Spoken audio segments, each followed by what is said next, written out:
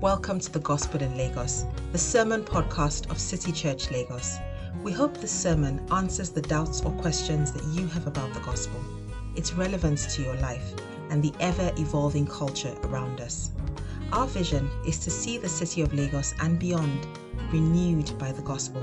And to make that happen, we need your support.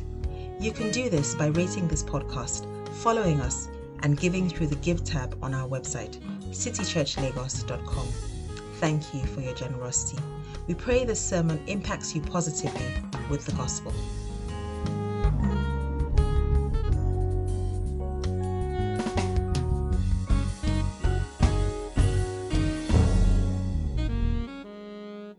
The reading will be taken from Mark chapter 4, verse 35 to 41. At the end of this reading, I would say, "This is the word of the Lord." Please respond by saying, "Thanks be to God."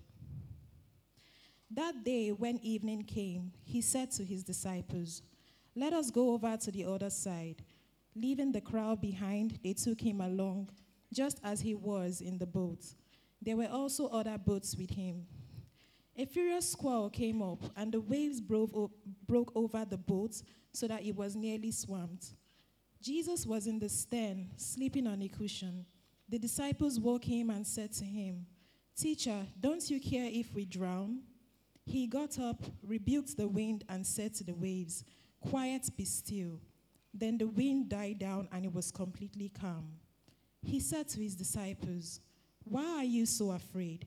Do you still have no faith?" They were terrified and asked each other, "Who is this? Even the wind and the waves obey him." This is the word of the Lord. Can we focus our attention on Jesus? I'm going to ask us to bow down our heads as we pray.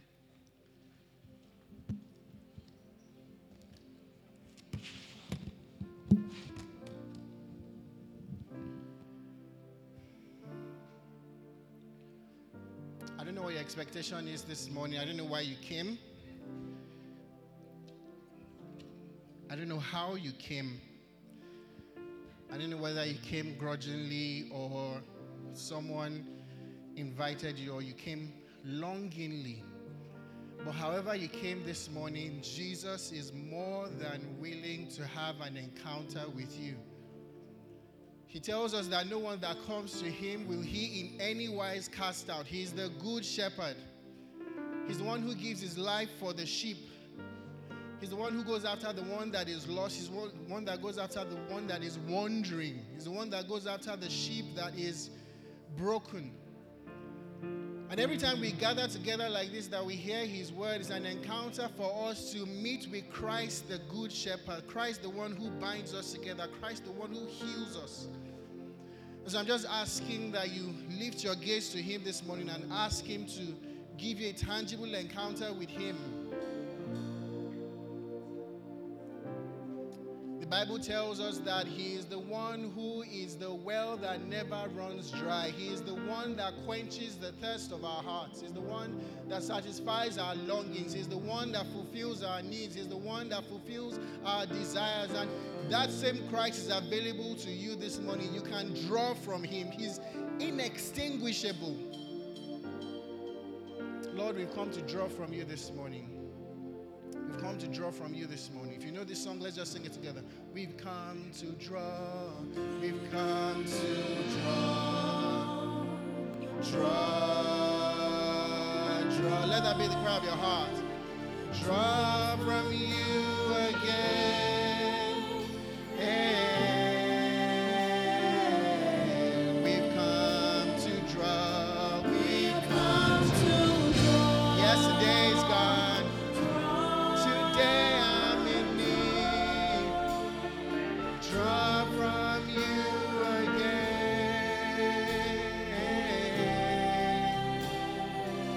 He's the well that fulfills our desires. Yes, we've come to. We place a demand upon you this morning, Lord. Fill our hearts. Draw from you again.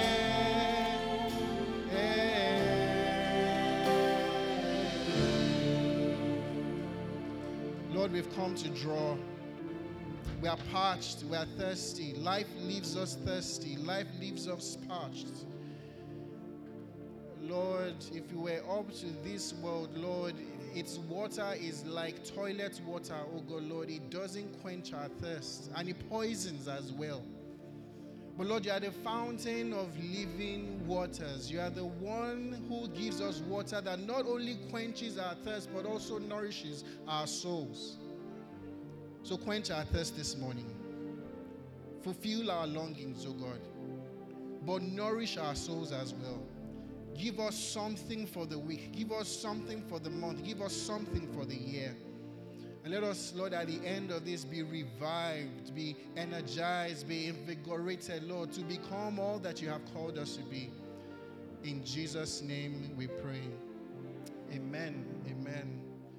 Good morning, friends. Good morning, daddies and mommies, uncles and aunties, brothers and sisters. It's good to be with you all this morning. I mean that genuinely. Particularly if Pastor Femi welcomed those who are worshiping with us for the first time. But if this is your first time as well, we're more than happy to have you. My name is Emmanuel, and I would love to chat with you afterwards if you want to find out anything about plugging into City Church and any more questions about your Christian life. If I can't answer, Pastor Femi is here. He will answer them. But we're happy to have you this morning. So like Pastor Femi mentioned, we're beginning a new series in Mark, or maybe for those of us who were around last year, I should say we are continuing a new series in Mark. If you like, you can think of it as a series, like a series film, like 24. Who knows what 24 is? Prison Break, right? All of us showing our ages now, right? So basically, we looked at season 1 last year, which was from Mark 1 to chapter 4, verse 34.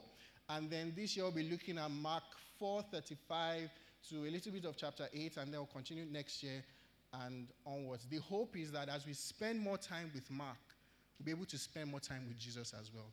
That's what we're really trusting God to do for each and every one of us. As I was thinking about this series and thinking, about today's sermon in particular, it made me think about parenting. One of the joys of parenting is that you get to watch your kids as they grow. Things that you couldn't do with them before, now you can do with them. Things that you had to be present for them to do, you no longer have to be, depending. You no longer have to be as present, right? Don't judge my parenting. You no longer have to be as present with them. Some of you are thinking like, Emmanuel is going to the gas cooker. No, not like that, not like that. But I have a 6-year-old son who just turned 6 a couple of days ago, a little over a week ago. And one of the things he does now is he loves to play. We've always loved to play games together, but there's a particular form that the games have now taken. And so he comes back from school with these riddles or games that he has for me. I say, we'll do something like this. What's your name, Daddy? My name is Emmanuel. What is this? Nose. And then he will open his hands and say, what is hair? And I'll say nothing. And then we'll say, Emmanuel knows nothing. Ha, ha, ha. I'm like, I'm going to deck you, this guy. You don't know anything, right? You are the one that doesn't know anything. But there's one game in particular that we've always loved to play, and initially he didn't know how to play, but now he can sort of solve it on his own, and he's playing jigsaw puzzles.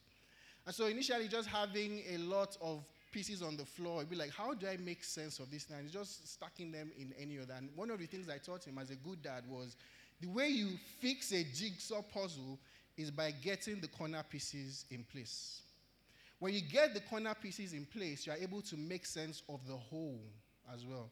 In other words, it is by fixing the big picture that you are able to make sense of the parts. And in many ways, you can think of Mark as a big jigsaw puzzle, probably like 1,000 pieces or more, maybe 2,000 pieces or no. I don't know how many pieces, if you wanted to count, there would be. And so we can get lost. Like, what does this part have to do with it? What's going on here? What's happening here? And we can really miss the big picture. But Mark gives us the corner pieces of his gospel. In Mark chapter 1, verse 1, he begins with these words. He says, the beginning of the good news of Jesus Christ, the Son of God. And as the story begins progressing, to ensure that we don't miss out on that, at the end of the book, in Mark chapter 15, verse 39, Jesus has been crucified. He's been raised high, and there's somebody who is standing by his side. Of all people, he's a Roman centurion, somebody who is an outsider, who shouldn't ordinarily be able to understand who Jesus is. That man gives us, again, Mark's corner piece, he says, surely this man was the Son of God. In other words, Mark is saying that the way you can make sense of everything that goes on in the middle that maybe doesn't seem connected is actually by identifying Jesus as the Son of God. And you see, friends, if we are going to make sense not just of the Gospel of Mark as we study it together, but of our lives entirely, it is in this, in knowing Jesus for who he truly is. Because like we said last year, and as we're going to see as we continue in this sermon series, is that you can be so close to Jesus and you can actually miss out on who Jesus is. We're studying Mark chapter 4 to 8, and one of the things that Mark does very beautifully here is that most of the miraculous activity in the book of Mark is concentrated in this passage, in these passages that we'll study together. And the tragedy is that those who were closest to Jesus in this section of Mark actually miss out on who he is. I pray that won't be the case for us this morning. I pray that we won't miss the trees for the forest. I pray that God will help us to not just have the corner pieces in place, but to be able to identify and understand Jesus for who he is, in Jesus' name. So that's what we're going to be doing together, understanding the Son of God. And so I've titled today's sermon, the very first one in this season, I've titled it Going Over with Jesus. Going Over with Jesus. Because what we're going to see is that Jesus wants us to go over to the other side with him so that he can reveal himself to us in a new light. Jesus wants us to go over to the other side with him so that he can reveal himself to us in a new light. Father, we ask that you open our eyes, help us to understand in Jesus' name. And so the first thing we see here is the command to go over. The command to go over. So some of you may not remember, but at the beginning of Mark chapter 4, I think it was Pastor Femi and Toki that preached from that section last year. What we saw was that Jesus started a new phase of ministry. He begins in Mark chapter 4, verse 1, talking to people on the side of the Sea of Galilee. And so he's talking there, but he's not just talking, he's actually having results.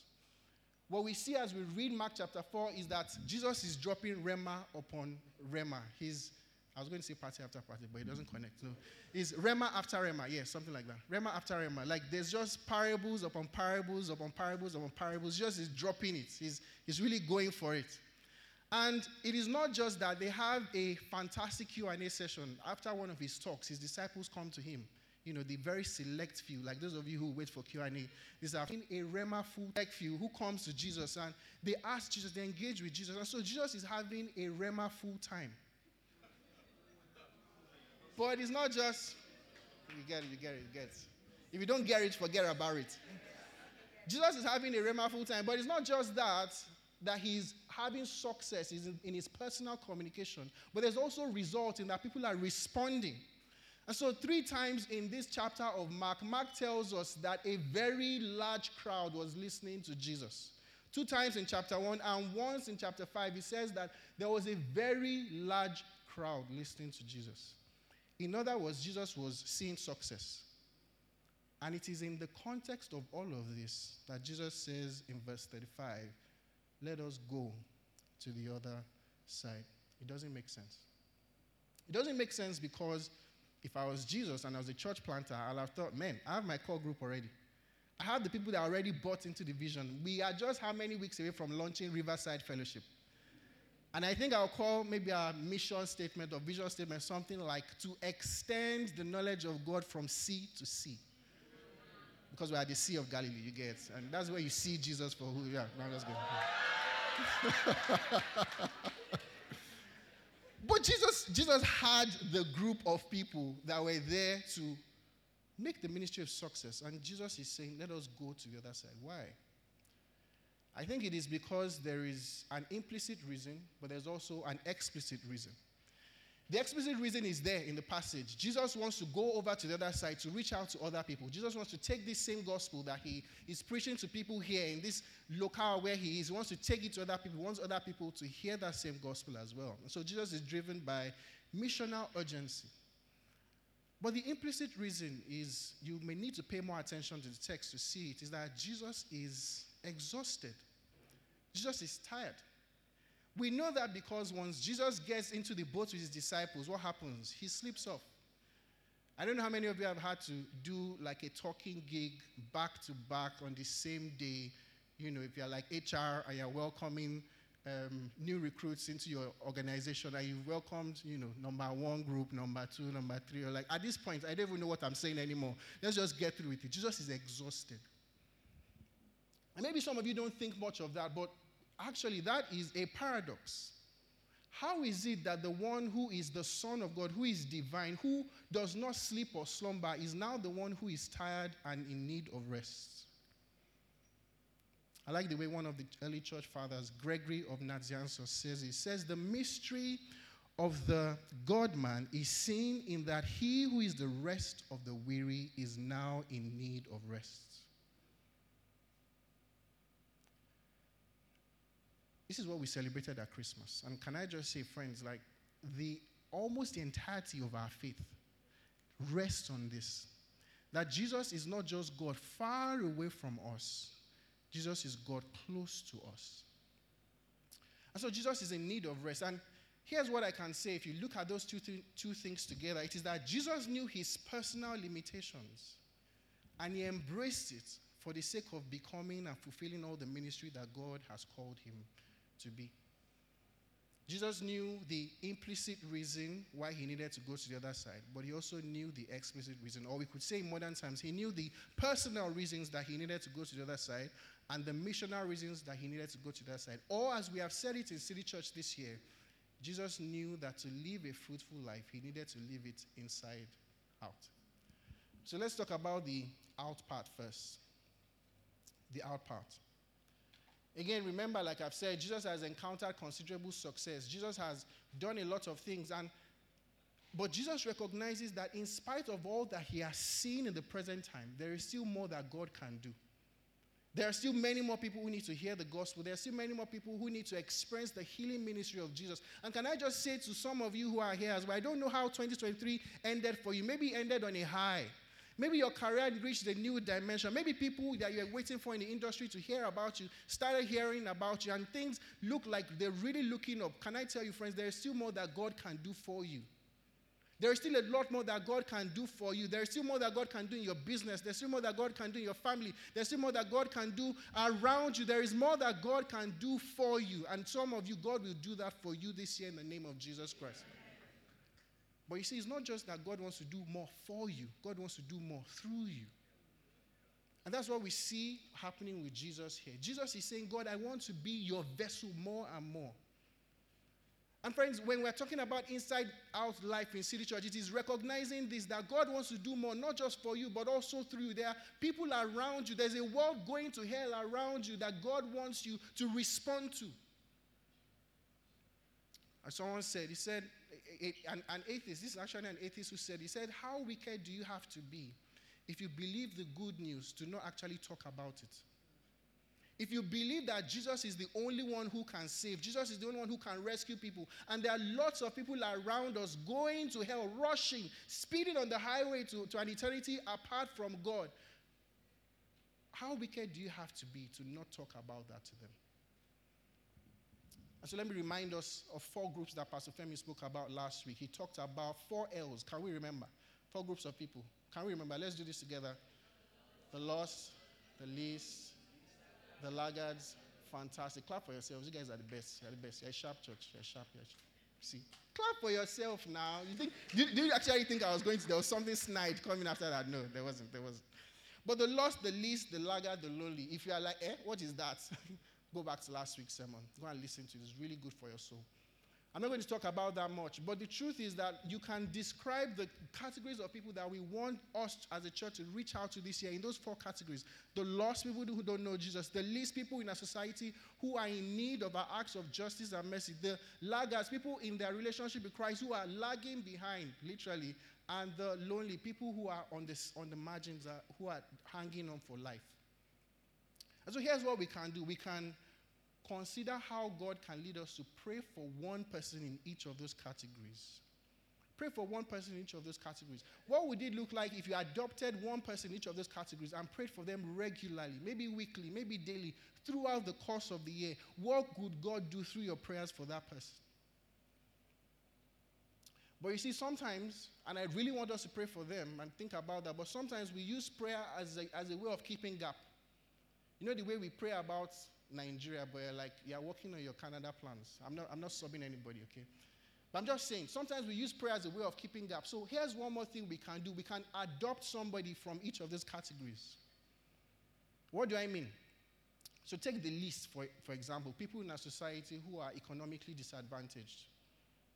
What would it look like if we don't just complain about the problem of beggars in Lagos, the problem of street urchins, but you actually adopted a beggar and you supported them?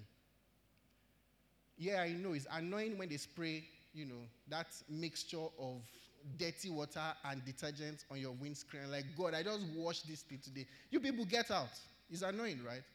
But what if at every point in time, you don't just shout and drive them away, but you actually said, okay, here's 200 naira, here's 500 naira for you. Buy lunch with it. And some of you may be saying, the problem, Emmanuel, is that I don't have cash. Well. Some of them actually have account numbers. And I'm not even joking. I realized this 2 weeks ago during Christmas. So I didn't have cash. So there's this guy that my wife and I usually give money to. And so I told you, I've been doing like this. I've been doing like this for 3 or 4 days. It was Christmas. The guy obviously wanted to do Christmas. And so eventually he saw me one day. I said, I'm sorry, I don't have cash. So I thought, how can I get this guy off my tail? So I say, Abi, you get account number? The guy was like, yes. And he gave me his account number right there and there. And some of you may be hearing that and say, Emmanuel, you are enabling them. Well, like someone said, I like my way of doing it as opposed to your way of not doing it. And so maybe think about, if you don't like that example, maybe think about a particular way that you can support them. If your conscience feels like I'll be enabling them, do you see? Adopt somebody in that category. Or maybe there's a place where you regularly shop, like maybe Eban or Spa or something. What would it look like if there was one particular person we're always checking out with? You keep going to the person again and again and again, and now you know their name, and now you've been able to find out where they live, and now you'll be able to find out a little bit of their story. And maybe somehow along the line, God opens up an opportunity for you to be able to share the gospel with that person, or maybe even help them on their journey to becoming a better human being. Adopt somebody in one or at least two of those categories. Amen. But let's talk about the inside part. The inside part. And this part is actually really interesting because when Jesus says, and I think there's something huge for us here, when Jesus says, let us go over to the other side, Jesus is saying that in our kingdom, the way we advance is by retreating. It's counterintuitive, right? The way you move forward sometimes is by stepping back. The way that we make the most progress is by not trying to actively make progress sometimes. Jesus is saying that who you are at the core of your being is more valuable and more important to God than what you are able to produce. And in so doing, Jesus is cutting against the grain of our society in the city of Lagos. And this just comes to my heart now. I just want to say, particularly to some of you here, some of you don't need to work 2 jobs. You don't need to. But because that is what everybody around you is doing, that is what, what it means to succeed. They're like, how many more gigs can I get? How many more things can I do? You're just piling it on and on and on. Jesus is saying that who you are at the core of your being is more important than what you're able to produce. But the problem is that some of us sometimes, we have an unbiblical way of thinking about who we are. So let's look at this chart. So sometimes this is how people in Lagos think about ourselves. So if you're a Christian, you probably say something like, my spiritual life is very, very important. So there's my spiritual life. I need to do devotion and all of those things. My emotional life too. I shouldn't be too angry and all of those things. My relational life, and then my vocational life or my work life. Not very catchy. But my work life, where I work, all of those kind of goals are really important. And so you can multiply this, to infinity, depending on what stage you are in your life. And so many of us think of our lives as these different parts of things that actually don't have a relationship with each other. And so they are all important. I need to do all of those things. But actually, this is not a very biblical way of thinking about who we are as a person. Let me show you what I think the Bible uses to describe us more as people. Something like this. I struggled. I'm an art student, but I was an art student, so I struggled. What is this thing again? What did they call this thing? Yeah. It was a Venn diagram. You are judging me. Lola is judging me. But yeah, I think this is how the Bible talks about it. If you've read the Bible, particularly the New Testament, he talks about the outer man or the outer self and the inner man or the inner self. Sorry. I feel bad for making my boss stand up. I just feel bad. I feel judged. And so this is how the Bible talks about it, that you are not a composition of unrelated parts. You're actually more an integrated whole. That even though there is what is happening on the outside, your outer body is very important, and in some ways it's sort of different from who you are on the inside. But at the very core, you can't separate those two things. Those two things are intertwined. You are an integrated whole. And you see, what happens is that oftentimes the things that happen in the inside also affect what happens on the outside. And the things that happen on the outside also have an effect on what happens on the inside. Let's go to the next chart. And so here is where we often feel is what I've called the integrated middle. Or sometimes, let me give you an example. We often see this through our feelings or through our emotions. And just a quick word for anyone here. Your emotions are more like a thermometer. They're actually meant to sort of show you where things are going wrong. They're not the ultimate test of truth, but they tell you where things are going wrong. And the idea is for us, under God, to be able to also how we are living externally. So let me give you an example. Many of us would say, as we're coming to the end of last year, many of us would say, I am tired, I'm exhausted. And so some of us would think that, the way to solve that is by going on a holiday, right? Or doing whatever it is, something expensive that will just make you feel rejuvenated. But often that may not be the case. And so when you begin drilling deep, you begin to find that, I am tired, I'm exhausted in the integrated middle. I'm exhausted, and it's affecting me internally and externally. I'm exhausted because I am working overtime. I am doing too many things. I'm running around. I haven't created a nice schedule for myself. I haven't ordered my life rightly. So I'm exhausted because I'm doing too many things. But then as you also begin to reflect further, you drill deeper into that, what you realize is that I am exhausted because I am doing too many things on the outside. But the things I'm doing on the outside is actually as a result of anxiety inside. I am doing 2, 3, 4, 5 jobs because I'm actually anxious about my security and my future. Do you see? As you think more, you realize that what is happening on the inside also affects you on the outside. Let me give another example. Some of us have talked a lot about trauma, and I think Gen Z have done a lot to help us as a society think more about that. And that's not a shot. That is just the truth. And so the integrated middle, what happens in the middle? We are feeling, so you can't really trust people on the outside. But as you think more and more about that, you realize, actually, it is because internally somebody wounded me a long time ago. Somebody did something, and now I'm in this space where I'm anxious around people. I'm in a space where my mental health is not as robust as it is. And so on the outside, it manifests as me withdrawing from people around. Do you see? You are an integrated whole. Your outer self is impacting your inner self, and your inner self is impacting your outer self. And Jesus says that it is in the place of retreating sometimes, in the place of paying careful attention to who you are on the inside, that you're able to become a better person on the outside. Away from people. But actually, there's a difference between aloneness and loneliness. You see, aloneness, as we see in the Bible, as we see Jesus doing here, is retreating from the public for the sake of your personal flourishing and corporate flourishing as well. So it's never just about you. Loneliness, on the other side, is retreating from the public for the sake, or at least leading to personal disharmony and corporate fruitlessness. And so here's what that can look like for some of us this year as we pay attention to our inner life, pay attention to how we are being formed, pay attention to the things that are driving us. I think one thing that may look like for some of us is being more involved in community, in church.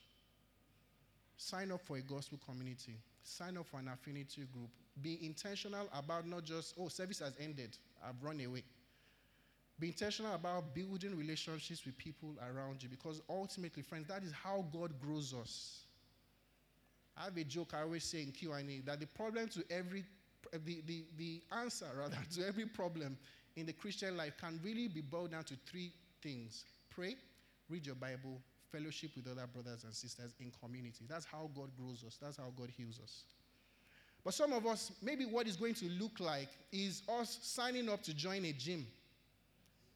If this is true, that we are an integrated whole, that our inner life is affected by our outer life, and our outer life affects our inner life, then maybe some of the pains that we're experiencing inside, maybe some of the difficulty we're having, some of the anxiety, some of the lack of sleep that we're experiencing is actually because we haven't paid attention to our outer life, to our bodies.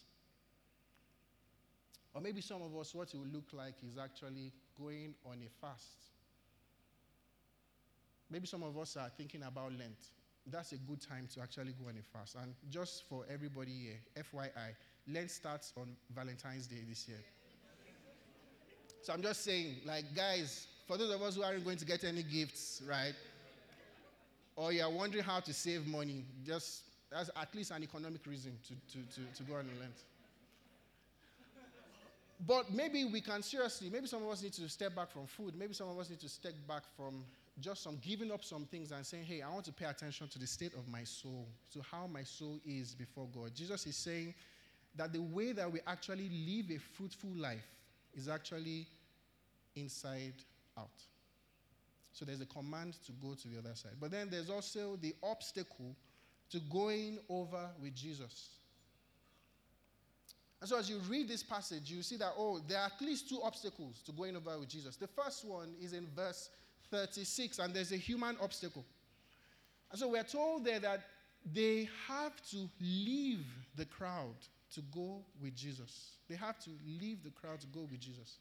Again, remember, this is in the context of, this is not a crowd that is stoning Jesus. This is actually a crowd that is listening to Jesus. This is a crowd that is enjoying Jesus' presence, or at least from the passage, that's what it appears to be. This is a crowd that is very much involved with Jesus. And Jesus is saying, let's leave all of these people behind and go over to the other side. But it's not just that. They have to take Jesus just as he is. Just as he is. They don't say, Jesus, you have to tone this down. Jesus, we don't like this part. We don't really like this thing. Take Jesus just as he is. And maybe it's for some of us, the obstacle to following Jesus is this human obstacle.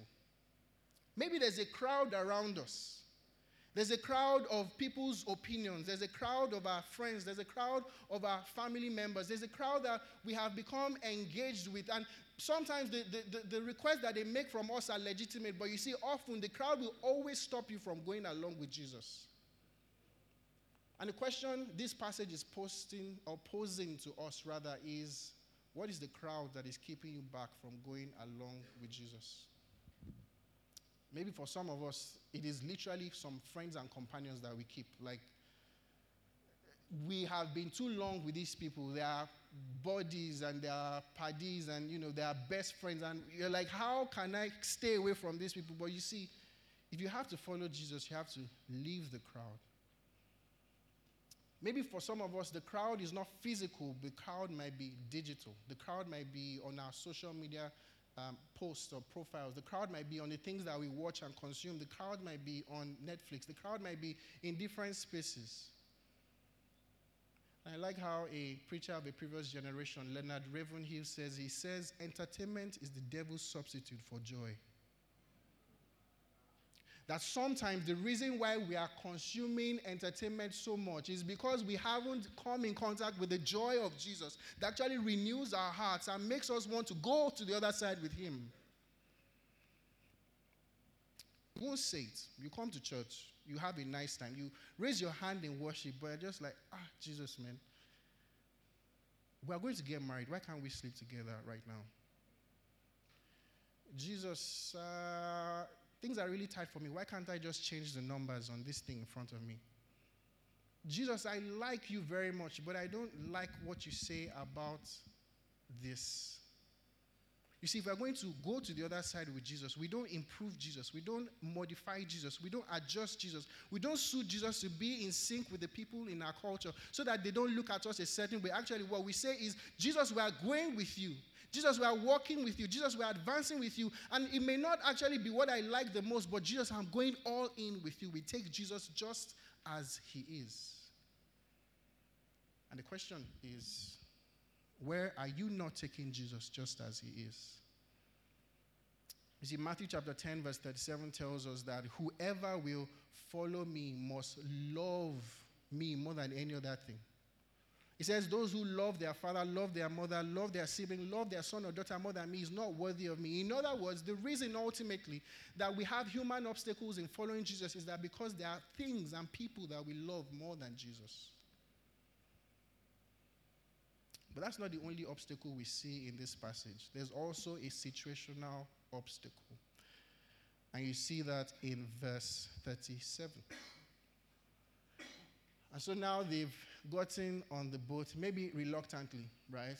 I made a joke in the first service that I think Matthew the tax collector wasn't married. He probably wasn't married because, he was a tax collector and people didn't like tax collectors. And so now that he's following Jesus as a single guy in this large crowd, he's probably just met a babe. And they're about to exchange phone numbers, and then Jesus says, let us go to the other side. And so he's probably angry with Jesus. He's angry. He's sulking. And so all of them are in the boat, Jesus, you asked us to go. Let's just go to the other side. And of all things, there's a storm.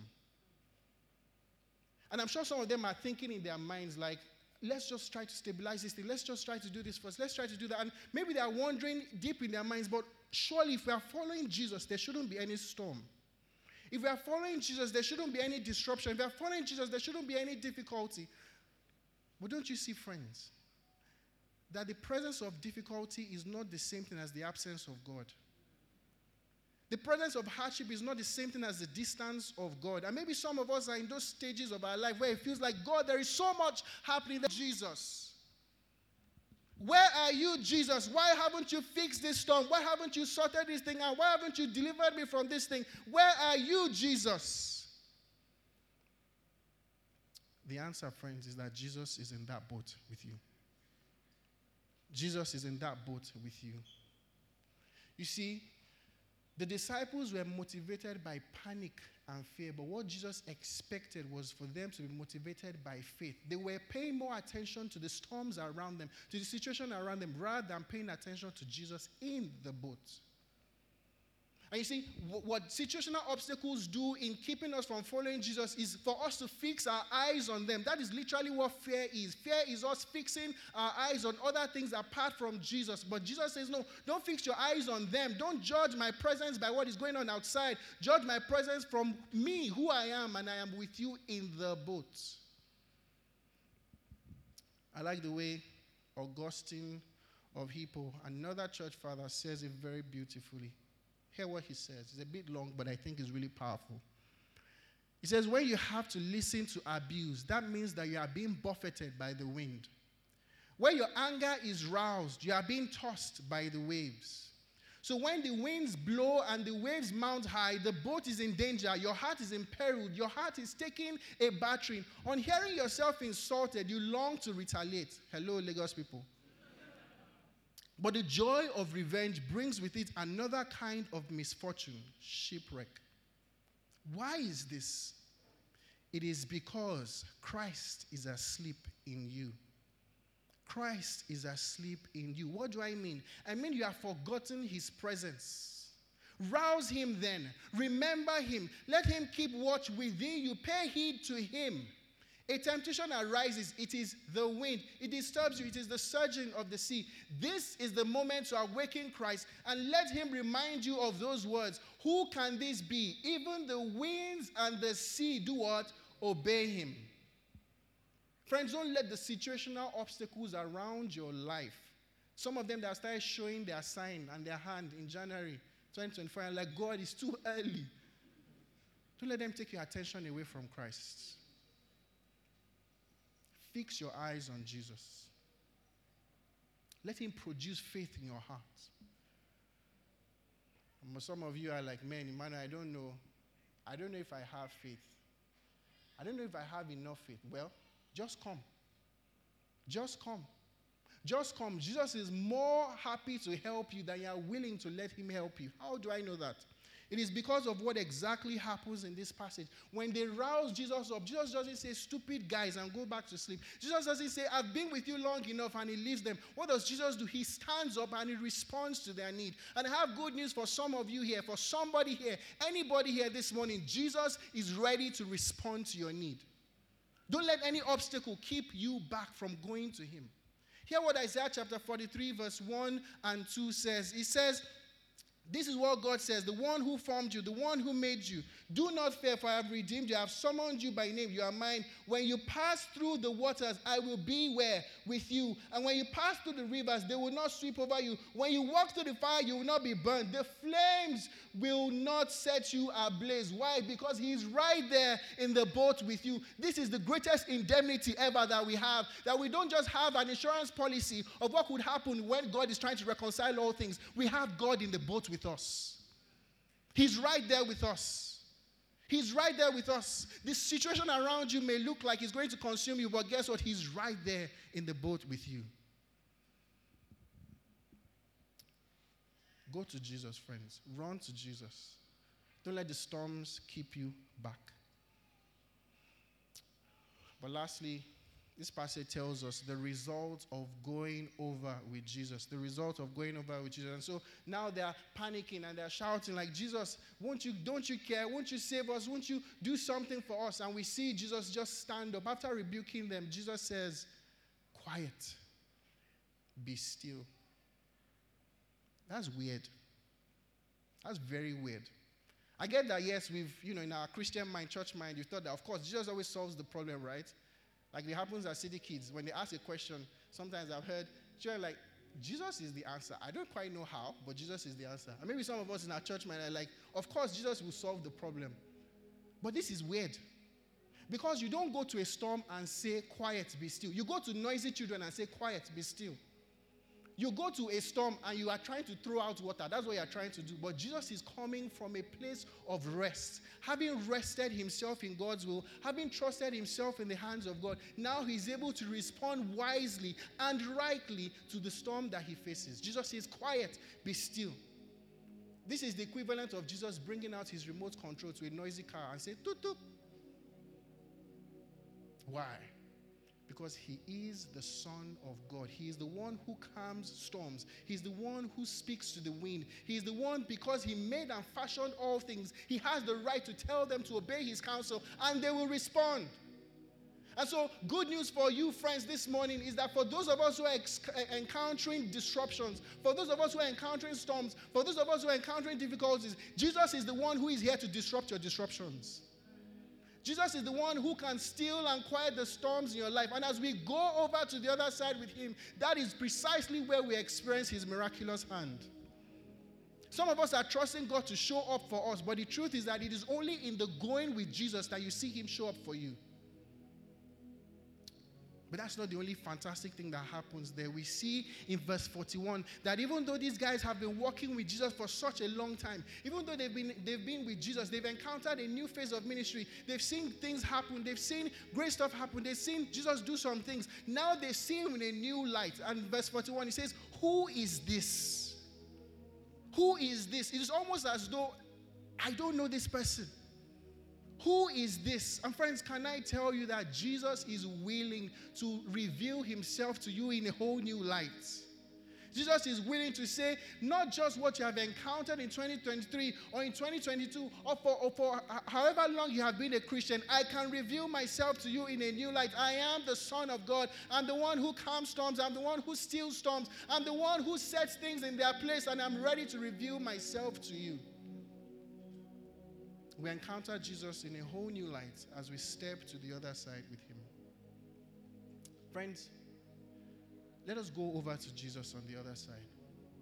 Let us go with Jesus in the boat, sometimes not knowing where the boat will land, sometimes not know what's going to happen as we journey along, but we're saying, Jesus, if you are in the boat with me, it trumps everything else. Some of you might know this song that we sang in kids Sunday school when I was growing up. It says, with Jesus in my boat, I can smile at the storm. Smile at the storm. Smile at the storm. With Jesus in my boat, I can smile at the storm while I'm sailing home. With Jesus in your boat, you can smile at the storm. With Jesus in your boat, you can smile at the storm. With Jesus in your boat, you can smile at the storm while you are sailing through 2024. Let's stand to our feet as we pray.